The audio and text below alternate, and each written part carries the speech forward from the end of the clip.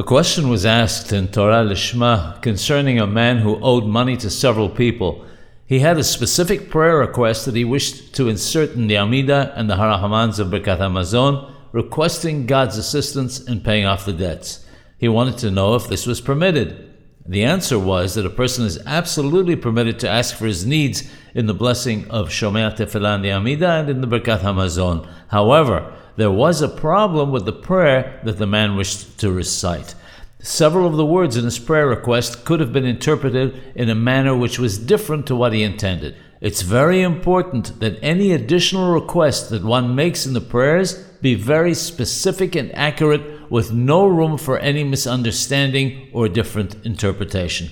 In addition, it says in Torah Lishma that he should add that God's name should not be desecrated on his account, because that will add weight to his request.